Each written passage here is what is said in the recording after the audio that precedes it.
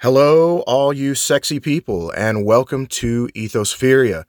I am your host, Nathan Alex Orona, and today I am coming to you raw and uncut. I say that because I'm in my home studio, and yesterday we celebrated my little girl's 12th birthday.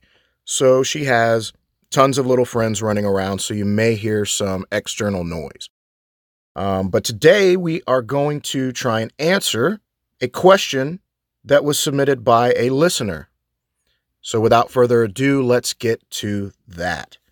Aviva M asks, it sounds as if the character in your story feels that life is predetermined. He mentioned that he was moving towards having to cut his own arm off. How is it possible that a person would be moving towards something so awful?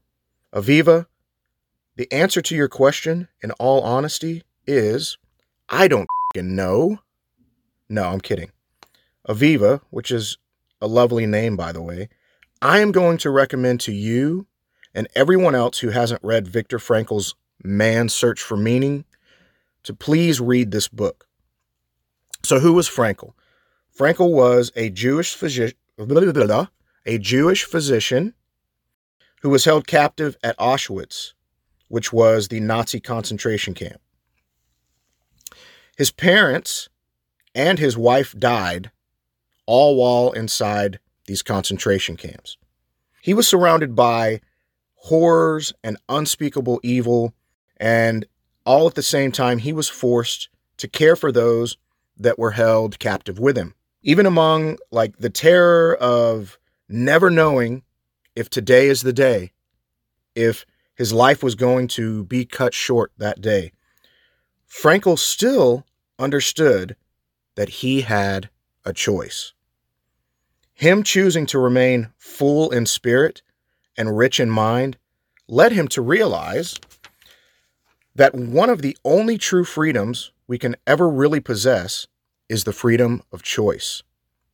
Relevant to our character Aron Ralston, Frankl wrote in Man's Search for Meaning, when we are no longer able to change a situation, we are challenged to change ourselves. I think that what Frankl and Ralston were both able to understand is that as conscious beings, we are able to take our experience and assign to it a meaning. And not just meaning, but these two gentlemen were able to take their experience, horrible experiences, and form a functional way of being. What I was trying to piece together in my talk about the spirit is that we are all a culmination of a universe which has been forming and evolving over billions and billions of years. Whatever it is that happened that kicked off the creation of the cosmos is still happening. It's still at work. Not just cosmically, but within us. That energy at work is the spirit. Human beings are still an extremely new creature. But by all known measures and metrics, we are, as far as we know, the most advanced creature living within this dimension of existence.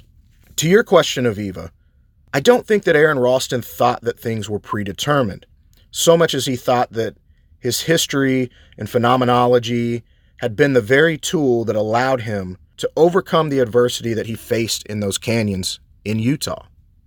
In the aftermath of it all, he made the choice to continue moving. His history, the collective history of the universe within him, the spirit, all of this, in some sense, was what he meant when he stated he'd been moving towards being trapped in that canyon.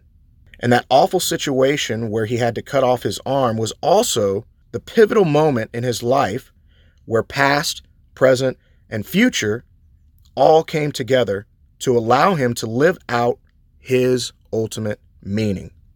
Aviva, what Aron and Viktor have struck upon is what we call the existential.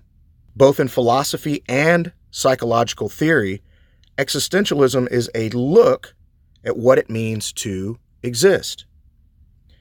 What turns a lot of people off of this particular theory is that its number one presupposition is that we all exist with the knowledge that at some point we will cease to exist.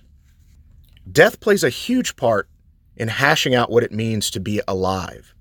What people don't like to think about, and what I suspect is behind your question today, is the fact that we are finite beings, at least as far as we can tell in our physical states. But, and this is a big but, as much as existentialism points out the doom and chaos and misfortune embedded in humanity, it still has a hopeful and poetic nature.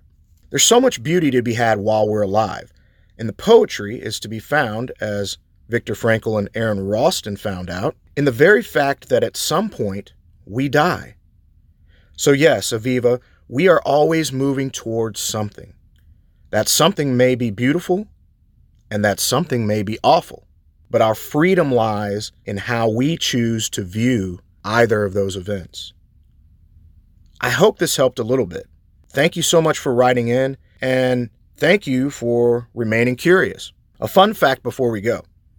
Your first name, Aviva, has the same number of syllables and the same number of consonant and vowels as my last name, Orona. And not just that, but they are placed in the same consonant, vowel, consonant, vowel, consonant order. But wait, there's more. Your last name, which I won't say on air, reflects the same syllable, consonant, vowel pattern as my first name, Nathan. Consonant, vowel, consonant, consonant, vowel, consonant. How did I stumble upon this, you ask? Wine. Copious amounts of wine. That and being a huge nerd. So why is that significant? Well, I guess it's really not. But last week, you probably heard me mention on the minicast the name Hermes Trismegistus. As above, so below, so within, so without, that guy. And our names sharing these patterns reminded me of this idea. So here's some homework. Read Frankl's Man's Search for Meaning, which is short but fabulous, but also watch the movie As Above, So Below. It's sort of an Indiana Jones meets the Blair Witch Project type of film. And it takes place in the catacombs of Paris, which is both awesome and frightening. And you can watch that on, I believe it's still on Netflix. My little girl and I watched it not too long ago. But hey, that is it. I'm done. I hope you enjoyed today's Q&A. I hope that maybe you learned something from it. Maybe you didn't. Maybe I was way off base. Who knows? The whole project, which is Ethospheria, is for us to remain curious, ask questions. It's not always about getting the right answer. Sometimes it's just the question. So hit me up at ethospheria@gmail.com if you have any questions or comments. And remember, I love you and peace be with you.